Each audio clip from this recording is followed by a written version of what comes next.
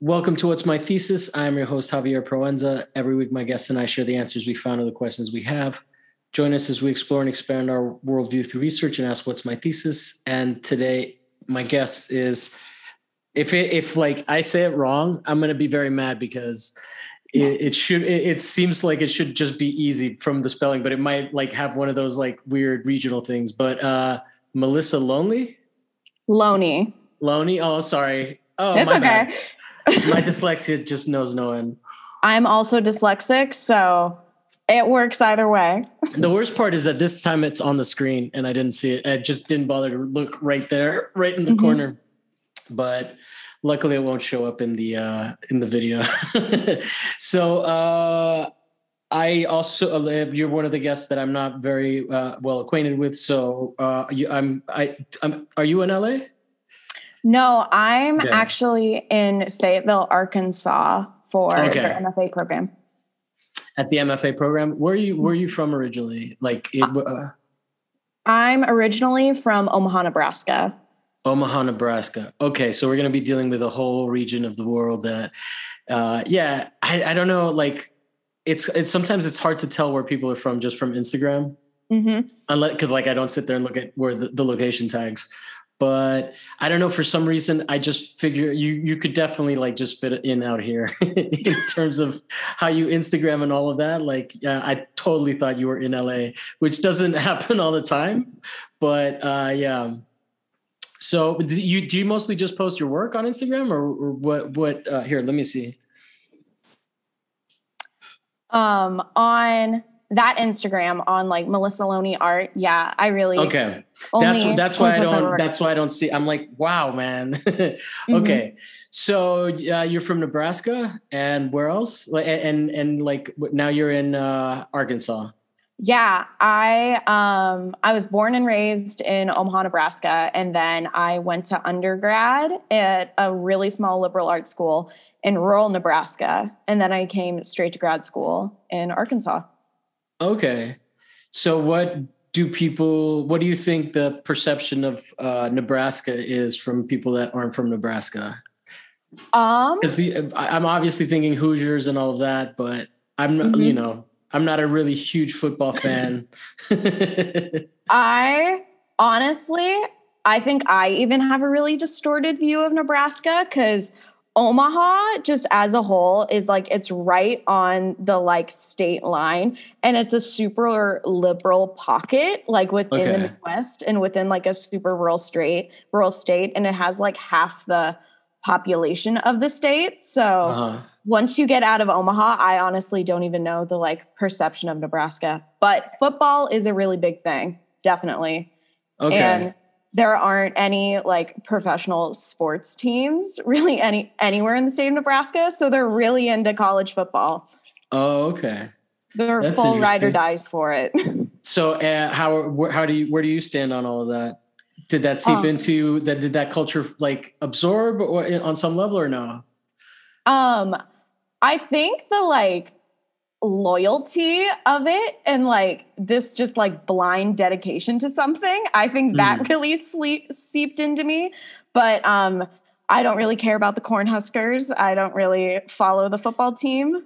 But dad. Do you have any interest in football at all? I'd say no. No. But, okay. I do have a greater interest in baseball. And the like College World Series is in Omaha. So like the like finals for like university baseball teams is in Omaha every summer. So I grew up going to that a lot, and I'm a lot more interested in baseball than football. I like that you translated World Series into finals. Yeah, I definitely am not a huge football fan, and like the reason I ask is because there's definitely like I didn't get the sense that you were like this, but there's definitely like for me, I think if I see somebody that's like really into football on like a dating app, like a woman that's like so if you put Raider Nation on anything, I'm like, oh, I'm gonna disappoint you. Like that, like I'm gonna be the one that gets in the way of your games instead of like you're not like you probably just want a dude to sit down on the couch with and watch all Sunday long, and I'm like, oh my god, that's not gonna work out. But so then how do you get into art in like in Omaha? Is there a big art scene there? There's a pretty good art scene, especially between like Kaneko. June Kaneko's like contemporary ceramics gallery is based out of Omaha, so that's really good. And then the Bemis Center for Contemporary Art, that artist in residency program is in Omaha, Nebraska. And I interned and worked for them as their administrative assistant for a while when I was like 19 to 20. And that kind of like put my like feet into like contemporary art with a capital C and a capital A. And are you millennial or Zoomer? Definitely. You're definitely not a boomer or a Gen Xer. No, I'm 22, so I would say Zoomer? I fall into Gen Z. You prefer Gen Z? Yeah. Oh man, Zoomer. If I was a Zoomer, I would love Zoomer just because it sounds like into the future, man. But I totally understand, and I will not refer to you as a Zoomer. It's okay. I'm down with it. No, but okay. And so, but is there like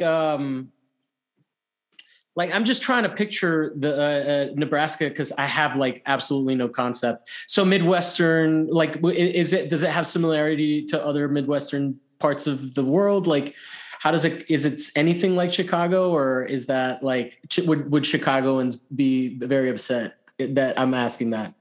I feel like Chicago would be offended and Omaha would blush if they were compared to Chicago. Yeah. But I think a lot of the like mentality is very like similar throughout the Midwest, and the like work ethic is very similar, and that like grind type of mentality is very similar between like Chicago and Omaha. But I would say there's a lot Omaha, it ends up getting like quite insular in terms of like both the art scene and just like the community as a whole. I'd say it's not like as accessible as Chicago is. Okay. So it's more that that sounds like basically there's fewer opportunities to show. Am I getting the right impression there? Yeah. And then access becomes like interesting. Mm-hmm. There's fewer opportunities to show, I would say. And, but it also does like hearken to like a lot of community, like within like the art scene in Omaha. And I wish I was involved in it more, but I like came to Arkansas straight out of undergrad. But there are a lot of like artist-based galleries and artist-based organizations with artists making work for other artists that are really good within. Yeah. That's what I was trying to figure out if that existed. Because it seems like it's sort of everywhere, so I just assume that it's there. But but then it's so like, what about Arkansas brought you there? Like, was it a particular professor in the program, or? It was a couple things. Mainly Instagram. I helped set up and run a show where I went to undergrad with Young Space when I was like a sophomore in college. And we ended up curating in a lot of the MFAs from the University of Arkansas. So like that program like came on my radar then. And then a lot of the faculty here are like alumni from the Bemis residency program. So those two things coming together like made me look at the school. And then, interesting. Yeah, it just worked out. Yeah, no, I mean, because to be honest, I have no idea about schools anymore at all in general. Oh, that's okay. Yeah, no,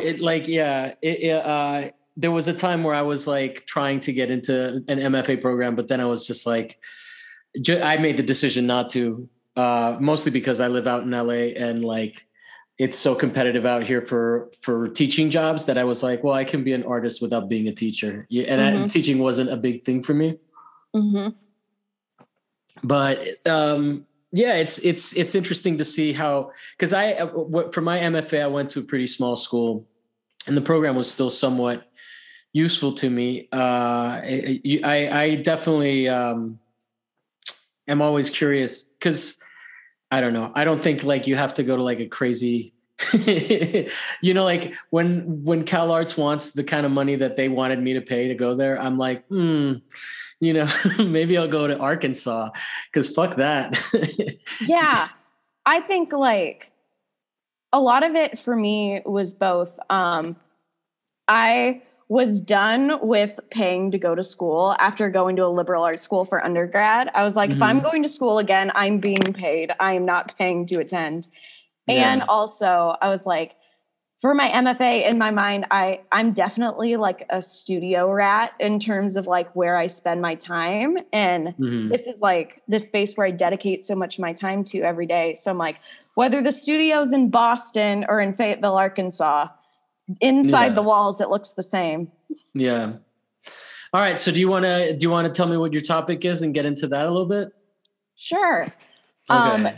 I'm definitely a big fan of your Instagram. I've seen, I've definitely been looking at that for a while. So, I mean, we don't have to get into the aesthetic, but I am curious, like, especially because I didn't even know you had a different one. I thought you were just like, so I'm more than anything blown away that you can run 2 Instagrams because I can't.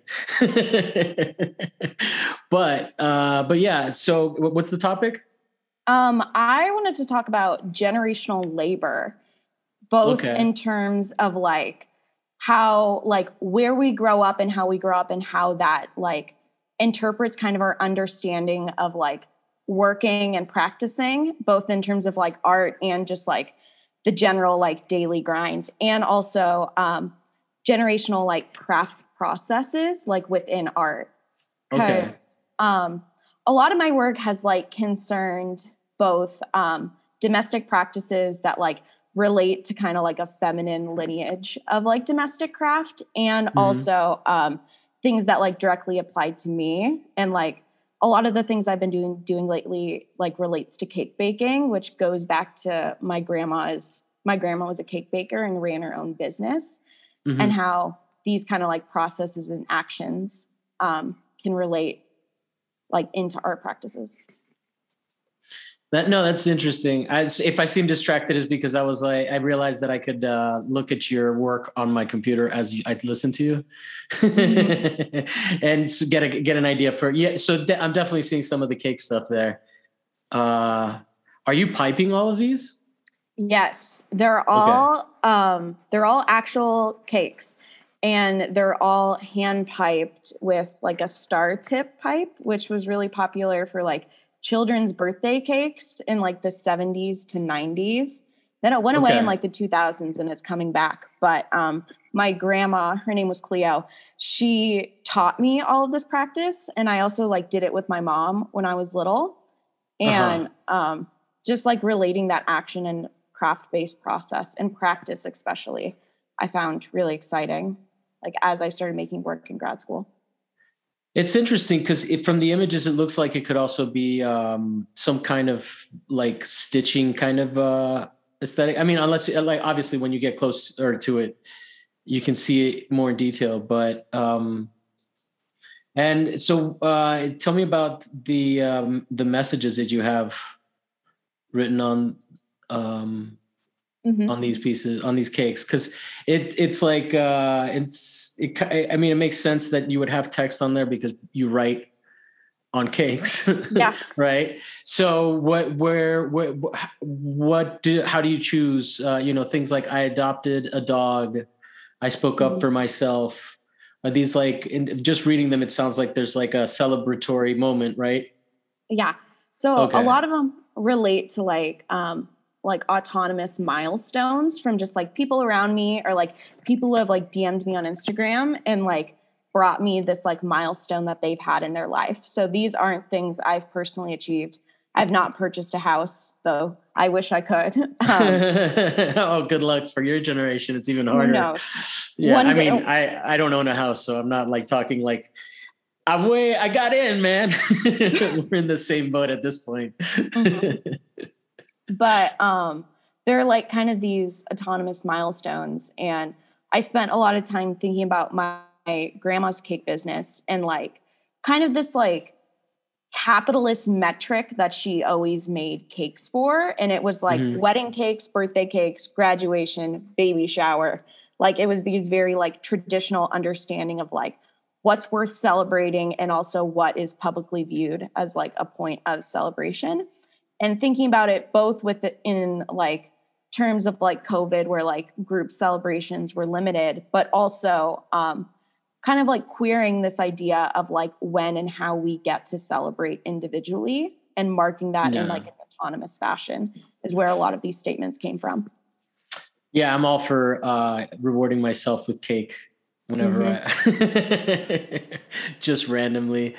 These are great. So then, and you do work with some like fabrics and whatnot. Are these drawings or like, do you have some things here that have like, it's like a bathroom tile set up with some very bathroomy kind of vibes? The pink one, it's like sculptural but fluffy and yeah. The fiber pieces that I've done, none of them are done with a tufting gun, even though I have one and I've never gotten around to using it yet. But they're latch hooked, so it's like individually tied knots into like a sheet of like gridded mesh canvas, or it's a needle punch, which is like individually punched yarn that like make the different forms.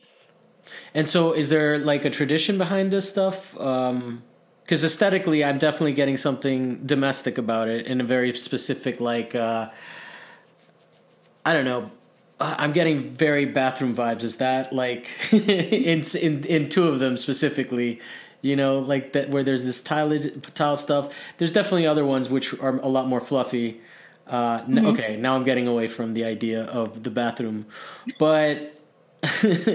But yeah, so okay, so then let's get back into the labor thing, because I think that I just wanted to contextualize it a little bit with what you're doing, because when you book people, sometimes a bunch in advance, it can like be hard to remember exactly what you were watching when you invite them. So it's helpful, and then also to just kind of have listeners have an understanding of like where the stuff is showing up.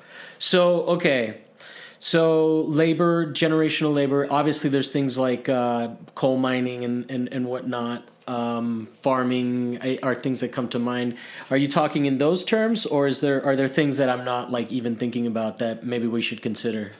The way I think a lot about generational labor is I'm in no way an expert on any of this and like the sociological. You're welcome to not be perspective on it. But I think about how channeling like towards my grandma's cake business. Yes, there was like an aesthetic connection and this like development of these like really garishly colored cakes that was like super awesome to me when I was like 7. But also how these like generational practices teach like this level of like a work ethic or like an actual like practice that's related towards like art making as well. And how like her practice of like making these cakes like seeped into every like facet of her life, the same way I feel like art making has, like for me, and how it's like ever present within the things that I do. And relating that like kind of labor tactic and like art being work and how these things fall together. Yeah. No, that's interesting. So in terms of how you're dealing with I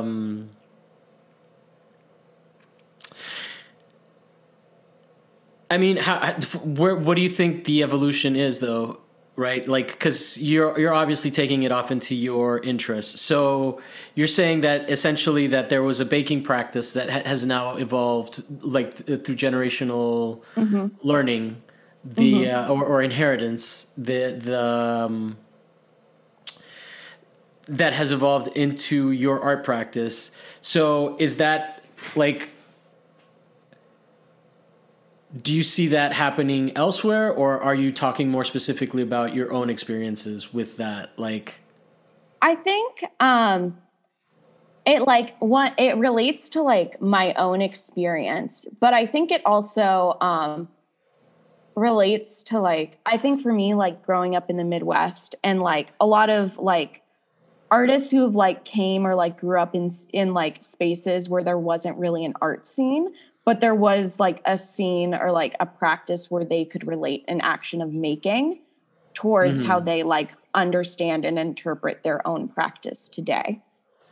So is there a lot, you're saying that there's like a lot of people do that do kind of like farming Yeah. practice related artwork.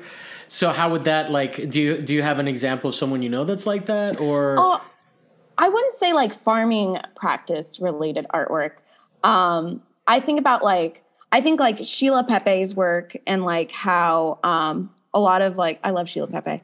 She's like my number one artist ever. But how her work like is related to like this generational practice of like crocheting that one her like mother taught her in terms of like re-inhabiting that skill and that craft and how it like exists within her artwork, but also like this connection towards like family and just like that comparative structure of making and that work ethic that was like employed. Mhm. We can also go in so many different directions. I don't Yeah, think no, it. for sure. So take us on the next ride. Yeah, yeah, for sure. Go like I mean, because so I'm just trying to figure out like I mean I feel like we've sort of gotten the main gist of the idea of that generational practice personally. Like, is there something Mhm. more like what kind of things beyond just the cake making practice can we like? Are there other um, facets to the labor? Like, because you mentioned that there was the idea of learning how to be a business person and whatnot. Can you speak a little bit on that? Yeah. I think a lot of like these ideas came from like me interpreting them individually and then like trying and like kind of like remixing and seeing how they like exist outside of it. But at least like in relation to like my grandma, I think it came initially as me like exploring this like cake business for like the vanity of it, but then realizing how like it became a lens of like structurally necessary making and how Mm. she was able to subvert like a lot of the like economic scene of like rural Iowa in the Yeah. 70s where she didn't have her own income and but was expected to use that income to like take care of her children, and she was able to like use this process to develop her own like autonomous income Hmm. like within our family, and that like social like socio-political underpinning of that business I also find really Yeah. No, exciting. that's fascinating. And so, what is the what's the? I mean, obviously, as an artist, I'm sure there's a socioeconomic and being a woman artist as well. I mean, not that like the market is already so flooded, but I think there's a general sense that um, the virtuoso is still Mm-hmm. considered a man in a lot of Mm-hmm. people's mind. Mm-hmm. So I don't know. How does that? Do you find there's like fractal relationships between things that your mother or that your grandmother did and even your mom? Like, tell us a little bit also about your mom, because now I'm curious, because it seems like you're going a generation away. Like, was your mom not industrious and or like or was she of a generation that had to work for a living? And Mm-hmm. so like tell me more about that relationship, because she's your mother's mother, Yeah. right? Um, I think my mom was definitely like integrated in the cake business as well. And uh she made cakes with my grandmother through a lot of it. And then at one point she moved to Denver, like moved away and didn't live at home anymore. So she couldn't like help my grandma on the daily as much. But I think my mom also came from a perspective of like this kind of like underlying feminist understanding of like the 70s and the 80s where she didn't want to live in rural Iowa. She didn't want to be a farmer's wife. and like rejected a lot of she's very explicitly said those words to me that she was not going to be a farmer's wife. And she rejected that like kind of like solely domestic role and like the domestic space being your world. And because of that, I think she had to go into like a more industry-based job. But a lot of it, why I went directly to my grandmother and kind of like skipped the mother part is I ended up like inheriting a lot of the like remnants of her cake business right as I started grad school. My grandfather passed away during my work week. And so I had to go back home really quick for the funeral, and they like were wrapping up a lot of like this stuff with the house and like selling off a lot of like her business and like their items and like the records of it. So I like. Was she still around at the time, or is she still around? No, she's not around anymore. Okay, so then he was the caretaker of these remnants that you inherited. Yeah, okay. Yeah. It was like kind of left. She ran her business out of her basement and like converted it into a kitchen.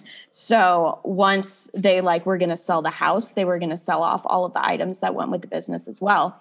And I like ran in and was like, I'm taking the cake pans. And I like put them in my car, and like between my mom and I like got all of these materials back to Arkansas so I could start working with them. But I think it also.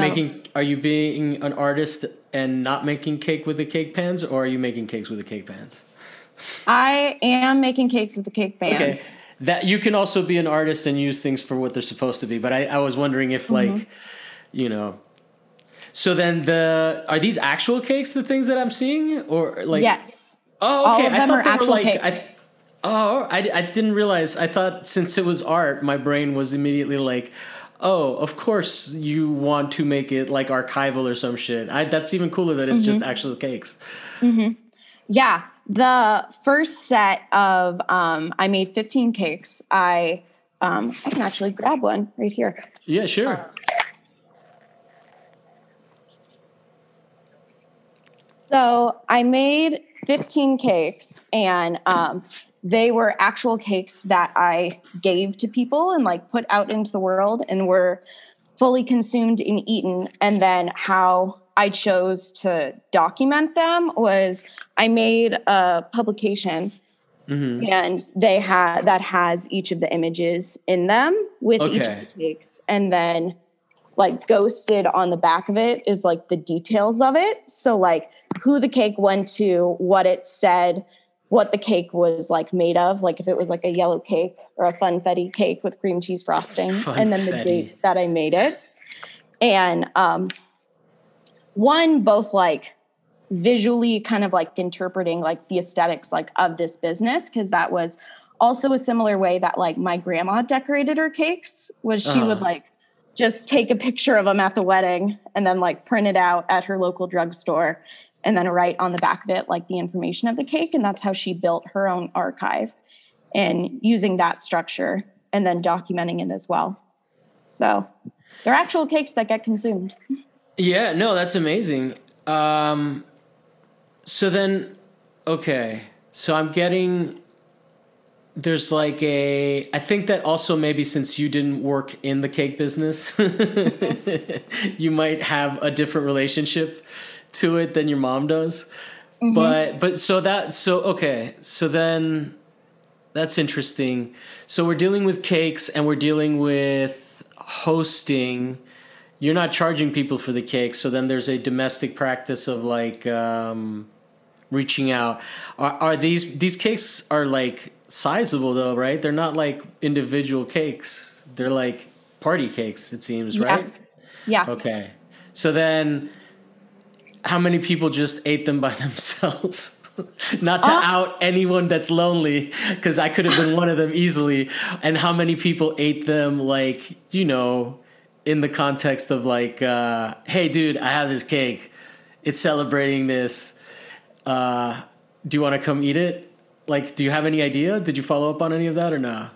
I know some of them were, quite a few of them were consumed like amongst groups because a lot of them like disseminated into my MFA cohort and like Okay. certain people had cakes and like were eating them together. But there were also within the making of these cakes, there kind of became this kind of awesome exchange where I made some of the cakes for like people who like DM'd me on Instagram or like were my friends from like Denver, like just from different places. So I couldn't physically give them the cake. So it was like someone else's milestone, like documented on a cake that someone else was eating. And they had this like celebratory exchange between like two people who didn't even know each other. That's crazy. And I kind of like made these like micro group affairs and these like micro connections that came out of like these larger things. So, but then did I get this right? There were people that were exchanging like a confetti cake for a yellow cake, Yeah.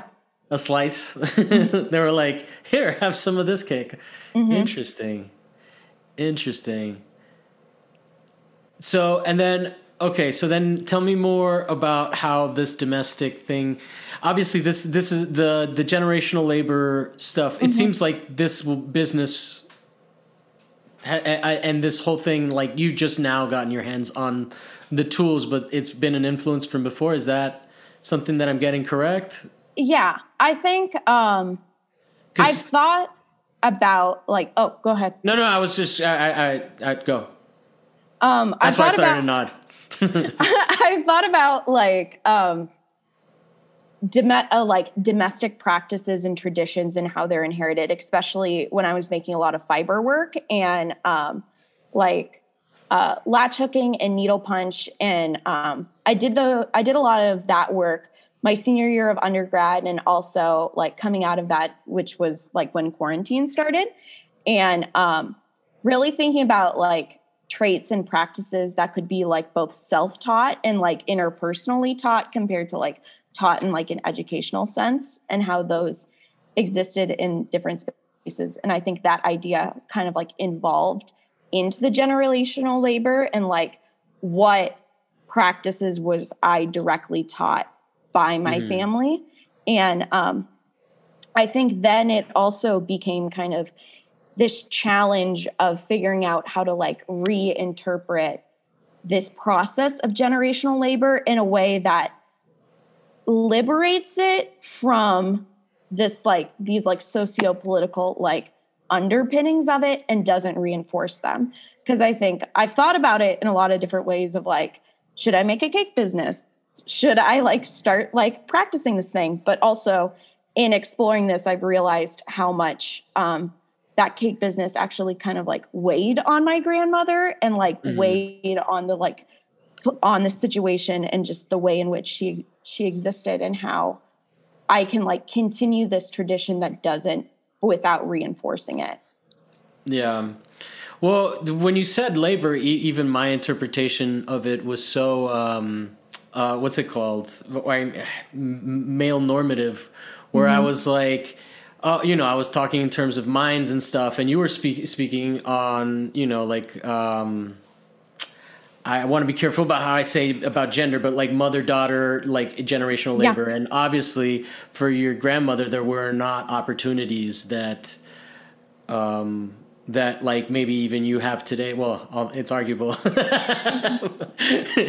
be honest with the way the economy is now. But ideally, you get what I'm saying? That's a realization that I'm having from this conversation that I just noticing that assumption about generational labor. I was like, and mostly because the way I interpreted the title was like, in my own academic bullshit, like, oh yes, let's talk about intergenerational politics of labor and all of that, like leftist bullshit. But like in reality, there's like a lot of different nuances that like, even somebody who fancies themselves as like interested in labor politics doesn't even occur to me, Yeah. And I think it also goes to like also the way that I think labor and craft often like fall into each other, especially when thinking about art, because it's like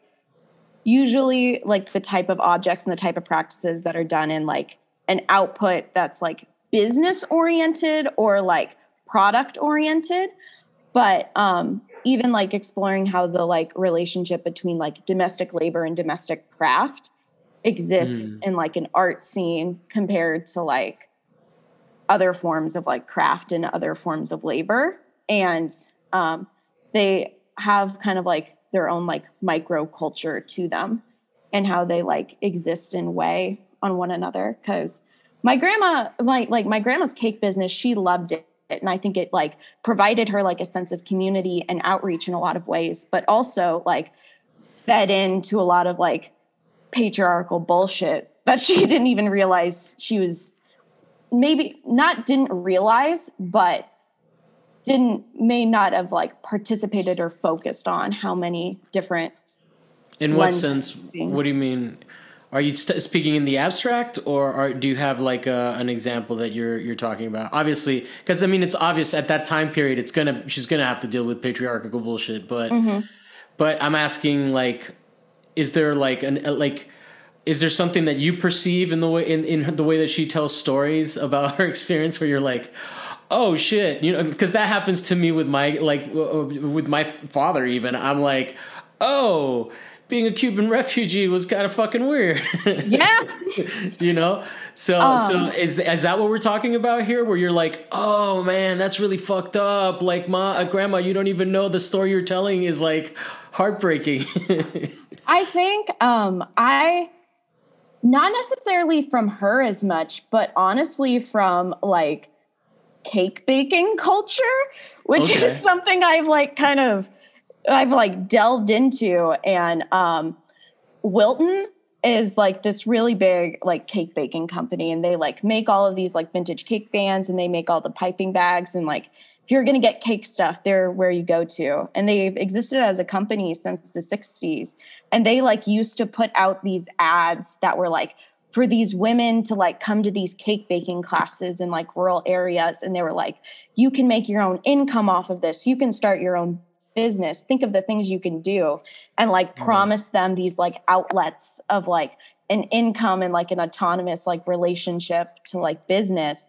But then it's also like, yeah, that's true, but like there can only be one cake baking lady in the town. And like how they like had this like kind of like this lure and this promise of like these women being able to, or these like non-male individuals like being able to participate in this economy. Yeah. But it kind of didn't really work for everybody, or couldn't work for everybody. And like big ups to grandma for being the success story. Yeah. It sounds like it's a little like she ended up being one of the successful MLM people. Like, not that it's an MLM, but that's it sounds like basically during the last economic crash, when I was looking for work, not this one, but in 2008, I went to a job interview. And it was already shady because they were like, we just need you to work for free for like one day so we can evaluate you. And I'm like, that's not legal. I'm not here to work for free. And then I do the interview, and she asks me like, because there's two tracks. There's like the employee track, and then there's the manager owner track. And she asked me like, which one do you want to be? And I was like, well, obviously I'm going to say manager. And then I thought about it on my way out, and I asked everybody in the room, I was like, how many of you guys are going for like manager? And then everyone raised their hand, and I'm like, okay, this is definitely a scam. The expanded interview. They're just going to make people work for free, and they just have a rotating, like whatever the fuck the scam is. But it was just like, yeah, I'm not interested. But yeah, it sounds like that kind of a thing where it's like, yeah, all you have to do is buy this thing, and you guys can get yourselves started. So is that where the cake pans come from? From like a setup like that? Yeah, they came from a setup like that, and she like did full on mail-in ordering and would like send in requests for different pans or like different cake related things to get delivered, and they would like come to her house, and she ran all of it from her home, which was so. Let me go back to the Instagram, because now I want to see, because these are like So there's a tractor shape, there's a van shape, there's a flower shape, there's a spaceman shape. I see how this is all making sense now. All of this is definitely 70s. There's like a big bird kind of. Yeah, there's like a rainbow bright one. There's and there's also like kind of just a fun thing about like making these cakes for people is like my own history that's kind of like imbued within these pans, and also the like collective history of them, because they're like that astronaut cake pan. I'm sure that has been over a dozen kids' birthday cakes. Yeah, I bet. Like the Powerpuff Girl one was my sister's like 6th birthday cake, and being able to like view them both as like cake pans, but also just like molds and vessels, and like being able to like hold and share and exchange this like sense of community. And like being 22 and being in my like first year of grad school, my like full art praxis and like perspective of my like direction of my career like isn't fully developed. Who knows what I can end up doing? But I think within like making these cakes, it's been really exciting because it feels like it's one of the first moments where like community has really entered into my practice. And that was such a large part of like this labor that my grandma was performing, and that these like cakes, or even just referencing cakes, was able to like carry over and exchange in the same way. I'm liking this Easter bunny holding an egg, and he's got a soft face, but it says, "I said no." I love the bunny cake. The bunny cake, if that's a pretty good one. Favorites, the bunny cake is my favorite cake. Yeah. What is this? My job is toxic. My toxic job ends in May. Ends in May. Sorry. Yeah. And that's a non-Coca-Cola branded Santa Claus. Yes. It is interesting what you're doing with the colors too, changing them up. It's not like it feels like people would have done that with cakes at the time. You know, like someone who doesn't know what Big Bird is, but just like just goes for it. Yeah. Cool. I got into grad school. I got in. I didn't go. But cool, man. So this is all interesting. I like. What are you? Are you still on the cake trip? Are you? What's like? Is that a piece that is done? Are you like still interested? Are there more aspects to? Because these things are actually kind of gems. It seems, you know, they're also, like you said, they're iconic of a period. Yeah. I think I don't know really with where the cake chips fall right now. But I think one thing that's exciting to me about like making these cakes recently has been how being able to like start so early in making like a practice or a project that could like carry on for so long. Because like if I ever make a cake in the rest of my life, I really don't think it like can exist outside of this, and like exist outside of like this learned trait and this like communal exchange, and being able to like create something that can like hold that for a long time. But I'm also some of the other work I've been making that hasn't made its way to my Instagram yet. I've been using that like practice of hand piping, but piping like materials that aren't frosting. And that's what I thought this was at first, you know. I've been piping a lot of like insulation spray foam or like silicone caulk into like these kind of like abstracted forms, which is the thing that's behind me. What's this stuff to your left, my right? Yeah. What are these? It's like kind of a distorted version of a shelf. I will be honest, I made this my first week of grad school and put a solid French cleat on the back of it and really can't get it off the wall. Or I'm not interesting. willing to like brave getting it off the wall yet.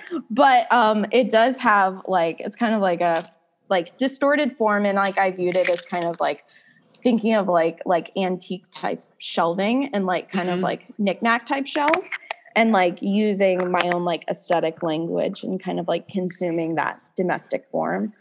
And that domestic what generation would you say your mom is, and your mom and your dad?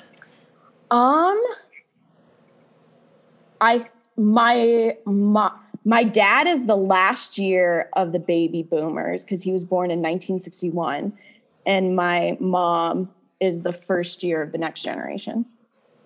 First year of Gen Y or Gen X? Gen X, yep. Gen Y is millennial. Yeah, Gen XYZ. Yeah, I had to remember my alphabet there just to make sure I had that right. That's great, man. I'm really interested in it. And it's hard. It's it's always hard. Like, I don't think that a lot of this stuff about labor is actually really spoken about. So it took me a while in the conversation to sort of get out of my thinking about it, because I don't think I was asking the questions that were sort of relevant to what you were saying, because I was still thinking in a very like I was thinking in a very researchy, non-experiential way, because when you think of labor, it's almost like, I wonder what that is. I wonder if like labor has just become an abstraction to me in that, like, I don't think of myself as a laborer really, even though that's like, I think that there must be a mindfuck there that's going on through capitalism. Yeah. Where I think of it as this like thing that's discussed in academia, but can't actually feel a tangible connection to it as an experiential thing. Yeah. That's interesting. And I also think this is just like both in and outside of the work. I think like artists sometimes have this like weird connection of like viewing their practice as labor, and like it definitely is not always pleasure and like not always like a pleasurable experience, but realizing like that level of like time and like laborious commitment to like what you're doing. Yeah, absolutely. Yeah. No, if it wasn't labor, I mean, there are definitely people that, no one bitches more about making art than artists. Non-artists, when they make something, they're like, I'm so happy with it. Like, artists show you something, they tell you everything they hate about it. It's like, I'm no good. And then just an itemized list of everything that went into it. Yeah. It's like, I wasted all this money, I'm a failure. And then a week later, they'll be like, you know what? I think I actually hit it with this one. I think I'm turning it around. I had a thought that contextualized it. So yeah, it is brain labor. So for sure. What are you? Not that I'm putting pressure on you to have kids or any such thing, but what do you think your kid is gonna like? How do you think you would pass these ideas down if it is that? It's totally fine if you don't want to have kids. I think this is the answer I give to my parents and my grandparents is I don't think I could have a kid now. Who knows what the future holds, but I don't think right now the answer would be no. But I think I also, just as a whole, like that is another like theme in the way I think of like my practice is it's a lot about legacy and like what does legacy mean if it isn't like directly imbued into like a child or into like a bloodline, and how you like participate in the communities and like family structures that you're in, and really able to like carry and pass down traditions. But I don't know, honestly, and of like what it would necessarily mean for me to like directly pass down this like trait and practice to like someone within my like familial bloodline. But no, but I mean, I just mean more in terms of like what do you think is valuable that maybe you discovered on your own that you would pass down to another. Let's say you become a TA, or or I don't want to put pressure on you to become a teacher either, or a professor or an adjunct professor, and live that glorious life of driving to 5 different colleges just to make a living. But like I'm saying, in terms of that, like, what do you think is important about labor that you could hand down? It just got weird because, it became a guy talking to a woman about her having kids, and but the main point is like what is something that you think that you've discovered on your own in terms of this generational thing that that in fairness to me, it's also in the context of generational. So that's why I did the cat child thing. Yeah. But yeah, facts. But it doesn't have to be familial generational. You can give advice to a random kid that you see on the street painting, like in that space. Yeah. I think a lot about labor in terms of like the connection between like labor and practice. And I think, honestly, like validating the like part of your practice that is work, and just work with a capital W, and realizing that like the research commitment to your practice and like the labor commitment to your practice is as important as the parts that you view as like fun, or being able to really like divide and commit to like art making as a form of labor. Well said. Now I feel like a lazy asshole, though. Honestly, I'm kidding. No, I mean I'm almost always feeling like that. I'm always feeling like I'm not doing enough, and then I get burnt out. So I was making a joke, but yeah, no, I think that's actually really good advice, and it definitely resonates because. I actually was talking to I had met someone, and it ended up not working out through like a dating app, but I was telling, like, they pointed out that like what I consider fun is actually literally labor, which is, and she pointed out that's why I'm always burnt out. So that resonates with me, and so I definitely needed to hear that, and I think that that's. I do feel like the fact that you're thinking about labor in those terms, I've always felt like art and art making is sort of invalidated from a societal standpoint. So I definitely don't think I'm the only one that has internalized all that bullshit, right? So, which is why, like, to some degree, I felt like I needed to be a professor to just validate, all of that shit. Just be like, oh, well, that means if I can teach art, that means I'm a legit artist, right? As opposed to just like having the labor of being an art maker make you an artist.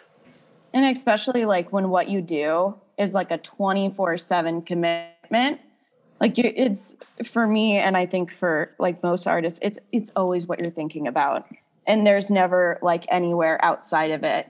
And kind of realizing that, and honestly, like figuring out ways in which to like confront it rather than try to pretend like you'll ever get a vacation or ever be able to not feel the burnout.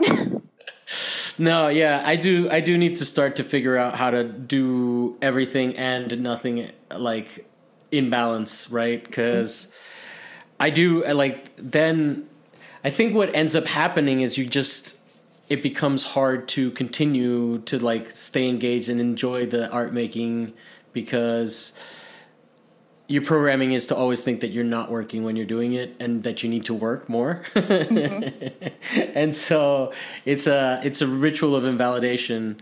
It's hard. It's I don't know. The real world has gotten into me. It's been a while since I've been able to just fully like commit to exclusively making art, and I think I want to maybe take a vacation, like, an art making vacation, take like a at least a 3-day weekend and just be like, all right, that's it. That's the only thing I'm doing. But then I would have to go back to work and get no rest. Yeah. Yeah. All right. Well, do you have any? This was really enlightening and good on the world, explore and expand worldviews side of things, which is part of the intro. Because I definitely, you made me think outside of my way of thinking about the world, which is kind of militant sometimes. So thank you so much for coming on. Can I help you promote anything? Do you have your Melissa Looney art or Loney art? Yeah, I have that Instagram, and then everything else I have going on is like pretty regional. But you hopefully people from your region will listen. Back. I'm a part of a group show this summer, which for Interform, which is an arts organization within Northwest Arkansas that I'm very excited about. It's their first collective group show. So that's what I'm working towards. And cool. I think I'm going to have an exhibition in a kitchen, which will be fun. Nice. Artists doing it for themselves, man. That's the name of the game. That's the, and I think that kind of goes into that thing of like, it is definitely labor, but it's also compulsion.